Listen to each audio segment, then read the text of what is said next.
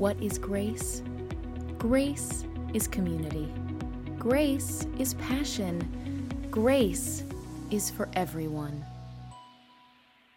So today we conclude our Lenten series on Simon Peter, a flawed but faithful disciple of Jesus.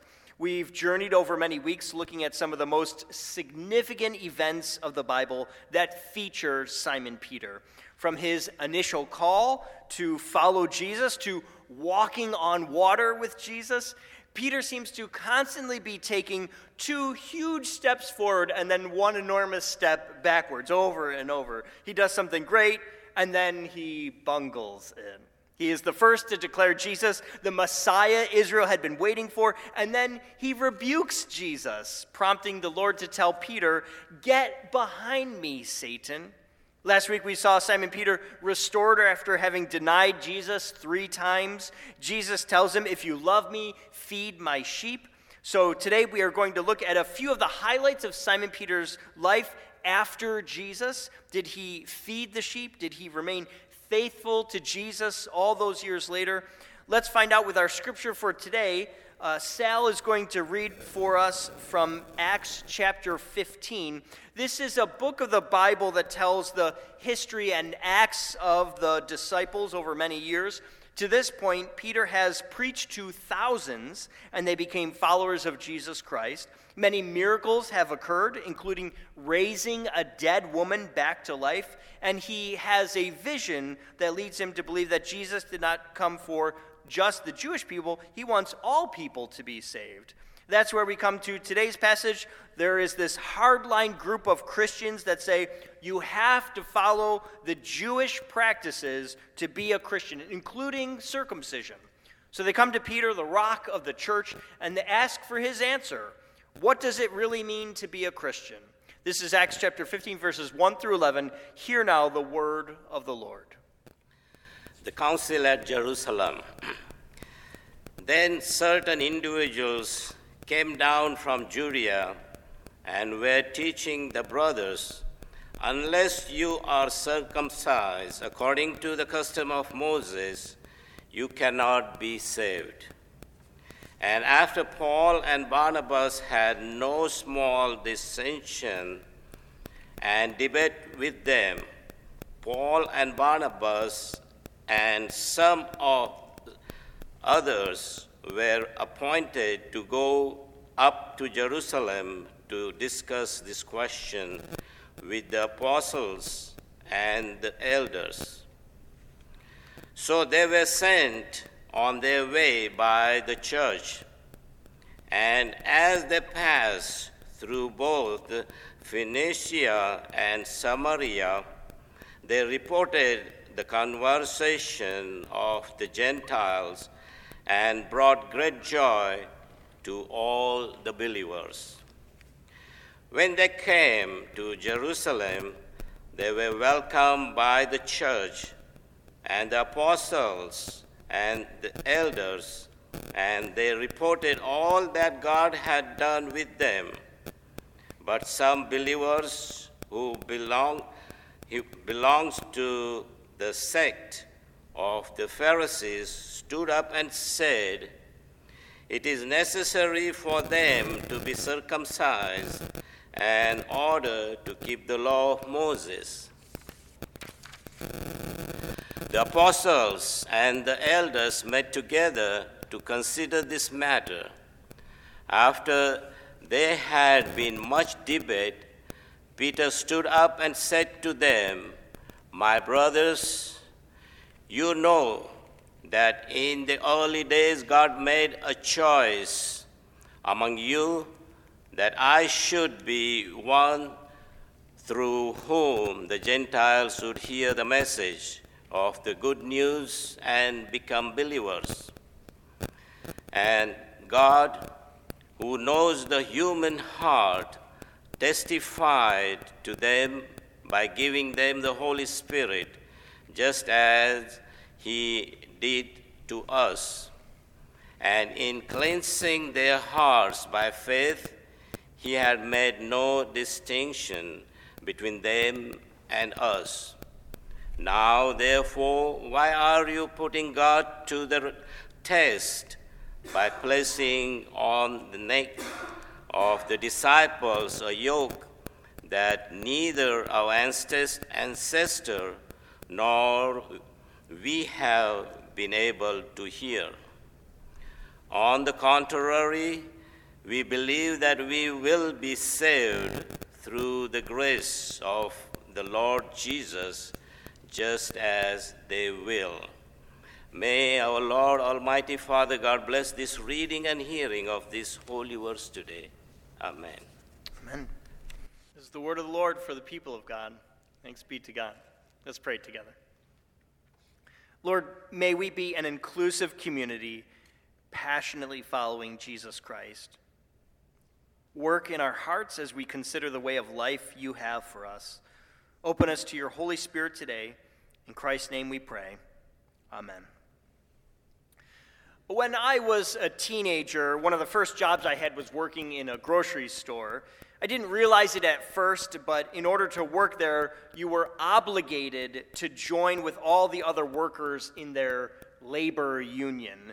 This is what's known as a closed shop. To be employed there, you must be in the union, and that didn't sit well with me at all. I hated the idea of being forced into a union, and even more, I hated how people who seemed to me to be bad employees would regularly be defended by the union and get to keep their jobs even when they did things that they could have been fired for. It just didn't make any sense to me. There are, of course, benefits to labor unions. Unions helped establish an 8-hour workday and the weekend, things we think of today as a right for all employees. When basic needs aren't met, you can go on strike and work together to get things that matter to you. Strikes can gather huge crowds together. Sometimes they're like parties on the side of the road to call out bad behavior of their employers. That reminds me a little of Jesus as he entered Jerusalem on Palm Sunday. But anyways, what I didn't know when I was a kid was that unions were on the decline. In the U.S., unions went from about 35% of all workers in the 60s to just 10% today. You might not realize that from all the news we've been hearing. Last week, Amazon got its first union. My hometown of Buffalo had the first unionized Starbucks just a few months ago. It seems like unions are on the rise. A recent survey said 70% of people have a positive view of unions. And maybe that shouldn't surprise us. Not only will average wages get you less than it did in the 1970s, with the pandemic, people are not only worried about their finances, they're also worried about their lives. They need something bigger than themselves to help protect them.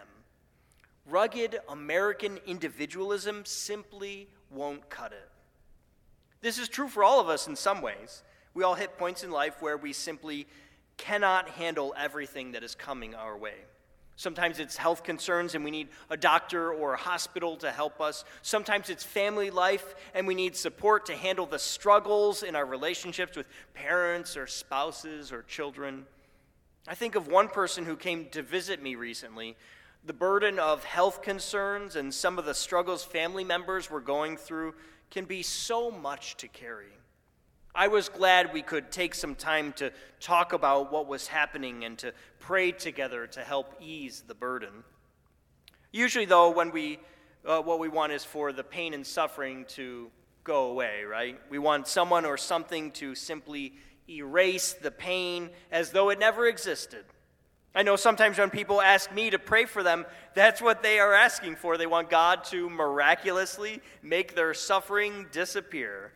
And I don't deny that God sometimes does do that, but it's a miracle for a reason. It is outside of the natural, normal order, so it is, by nature, incredibly rare. Others, when they are struggling, will look to the future. I've been doing this a lot lately. I have student loan debt from college and graduate school I've been carrying around for 10 or 15 years. And the government, they have this program where public servants can have their loans forgiven after 10 years of service. They just changed the rules over the summer after realizing that they have inappropriately excluded church workers from this program. So I turned in all my paperwork. I'm all excited to have that debt disappear, and I wait and I wait and I wait. Finally, I hear back from them, and they say, "Oh, you made one teeny tiny little mistake on your application, so we're closing your file. Sorry, try again later." So I fix the mistake, I apply again, and now I am waiting and waiting and waiting all over again. I know in just 6 months, my finances could look completely different to how they look now. But whatever financial burdens I have now, down the road, they're going to be gone one way or another. I'm doing the same thing, thinking about the future when it comes to challenging relationships in my life too. I keep thinking, don't worry, just keep working and doing the right thing and it'll be fine down the road. And that very well may be true, but it doesn't get at the root of the problem, does it? When there is pain and suffering and difficulties in life, we often try to avoid it. But Simon Peter, he gives us a very different example. He shows us how to go right at the problem.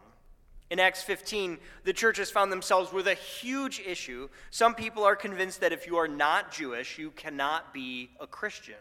If you want to follow Jesus, then you have to convert to Judaism first and follow all of their traditions. The Apostle Paul, who wrote most of the New Testament and was a fierce defender of these people who were converting to Christianity, said, "No way, that's not how it works. All you have to do is put your faith in Jesus. That's the only requirement." So he comes to the leaders of the church in Jerusalem to get their final answer. What is required of people who convert? Do they have to be circumcised and follow Jewish laws or not? Now, we might not be wrestling with this exact question today, but the same kind of division and polarization that was happening back then, the same thing is happening today. It's happening in our world today. We are finding all kinds of new ways to divide ourselves, to separate us from each other, to decide who is in and who is out. Whether it's politics or race or culture wars, all kinds of things split us apart, and we argue over who is right and who is wrong and who God loves and who God despises. Back in the book of Acts, Peter, up to this point, has not been firm in his answer of this big question that's dividing everyone. Just a few chapters before in Acts, which is at least a couple of years before today's passage, Peter shared a vision he had of a sheet coming down from heaven, and God saying, "Take and eat of the animals that are on the sheet." And Peter says, "No, they are unclean. These animals cannot be eaten. It's forbidden by Jewish law." And God responds, "Don't call unclean what I have declared clean."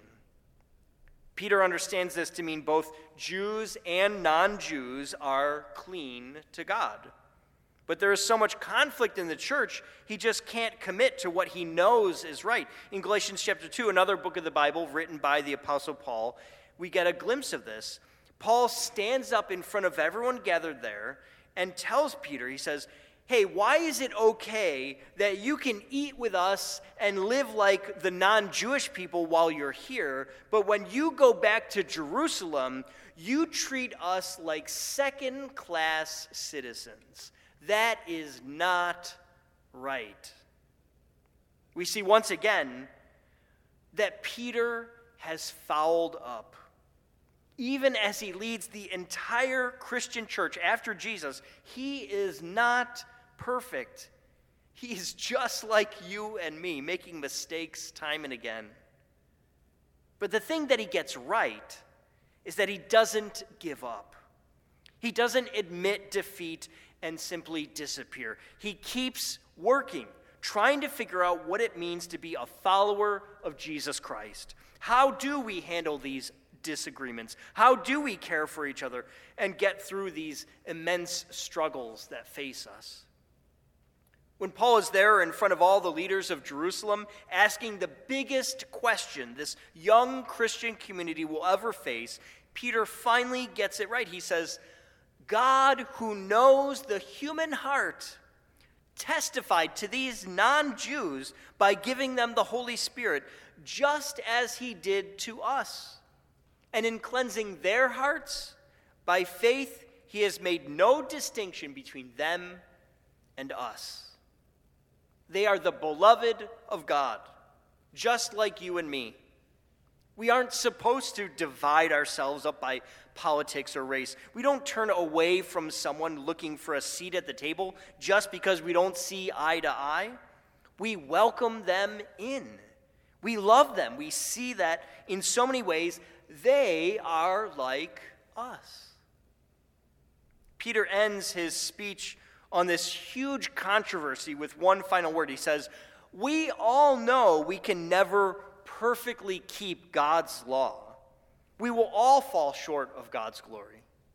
So keeping the law can never be the thing that saves us. We can't live a good life to get us into heaven. The only thing that can ever save us is God's grace. And that grace is for us, and it's for everyone. It's for all the people we meet. And praise God for that. As much as I'd like to think that I am a good person doing good things in this world, that's not enough. I only get there because God chooses to have mercy on me, and I simply accept it. Yes, Lord, forgive me. Make me right, even though far too often I am wrong. This group of Christ followers is realizing that the goal all along was not to be born into the right group. It was to be a blessing to the whole world. That's all the way back in Genesis with Abraham. In you all the families of the earth shall be blessed. Everyone, not just the people who look like you or think like you, everyone. God has made a way through Jesus for the whole world to be blessed. Now you might be saying, but Brian, I'm suffering here, okay? How can I be a blessing when there is so much pain around me? Pain can move us in two fundamentally different directions. Have you ever had a problem that was so big you just stopped talking to other people? You withdrew into yourself? I know I do that sometimes. I think of a woman who I know from years ago. She had a husband that was dying. Her husband made her swear to him that she would not tell anyone about his sickness. He didn't want anyone's pity or their offers of help. He wanted to die on his own terms. But for her, not talking about that pain tore her up inside. She held this secret that nearly destroyed her. And it took years for her to even begin to process all the pain that she had been keeping stored up inside of her. But there's a very different direction we can go in with our pain. Instead of carrying it on our own, we can share that with God and with others. Jesus came to this earth not to be celebrated as a king, but to suffer right alongside us and to show in a concrete fashion we are not alone in our pain. Jesus knows what it's like to suffer and even to die. But that is not the end for him or for us. There is a transformation that can happen in every single one of us. Peter looked squarely at this divided Christian community, trying to impose rules that were impossible to follow. And he said, God gives us his grace. None of us are meant to be alone. We all have this opportunity to be a part of a church community that is filled with love and hope and will rally around any one of us. Whatever suffering you are going through, God is here. And God picked us to be your church family, your community of faith that will stand by your side through anything and everything. You know, Temple University in the city of Philadelphia, They put together a project a few years ago. It was called the Symphony for a Broken Orchestra. The school did some research and found out that there were thousands of broken instruments across the city that were no longer in working order. Some of them only needed modest repairs, others were severely damaged, but none of them could be played the way that they were intended to be. So the university put out the word they were going to collect as many of these instruments as they could. They would raise as much money as they could and put on a one-time performance using that broken equipment. Hundreds volunteered to perform, one as young as 12 years old. Some were masters performing regularly in the city's symphony. When they took the stage, each musician found a unique and creative way to play their instrument despite the damage. You would not believe the incredible, beautiful sounds they were able to extract from what others would consider garbage. We are posting on our church's Facebook page a link to the video that talks about this project and gives you a taste of the sound, but I don't want you to miss this. When broken instruments are placed in the hands of the master, beautiful music can still come out. So why not put your life, with all of its brokenness and strife, into the hands of the master, so your life can be a symphony that brings glory to God? As A.W. Tozer, a famous pastor, once said, 100 pianos, all tuned to the same fork, are automatically tuned to each other. We are never more in tune with each other, blessing one another as God calls us to, than when our lives are all tuned to Jesus Christ. I want to end our time together with a brief clip from the Bible study some of us have been doing together throughout the season of Lent. I know a few folks did this study previously, but the rest of you are really missing out. We've been seeing the specific locations where Jesus and Simon Peter traveled, including the Sea of Galilee and the upper room in Jerusalem. This clip, which the full video the study group will see later today, shows the place where Simon Peter spent his last days. In it, some might see defeat, but for those who see a blessing in any and all circumstances, no matter what suffering we might be going through, we can see a triumph that can inspire us all. Let's watch as Adam Hamilton takes us to Rome. This is the place where tradition says Paul was kept before he was executed, and at another time, Peter kept before he was executed. So his final days before he was executed at the circus near present St. Peter's were spent here. So let's go on down.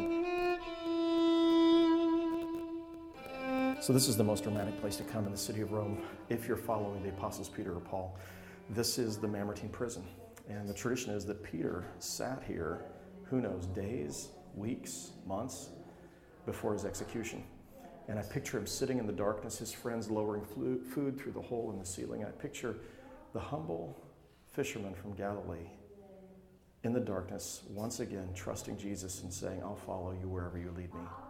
And this time with the courage to know that when they came to execute him, that he wouldn't turn back, he wouldn't deny his faith, he would continue to follow Jesus to the end. And as you recall, he, in the end, asked to be crucified upside down because he wasn't worthy to die in the same manner that his Lord would die. So when I come here, I love to sit in the darkness and just pray and picture Peter or picture Paul sitting in this prison cell. And I think of his courage at the end and his faithfulness, that though he had failed the Lord on multiple occasions, in the end, he remained steadfast and he became the great shepherd of the church on earth.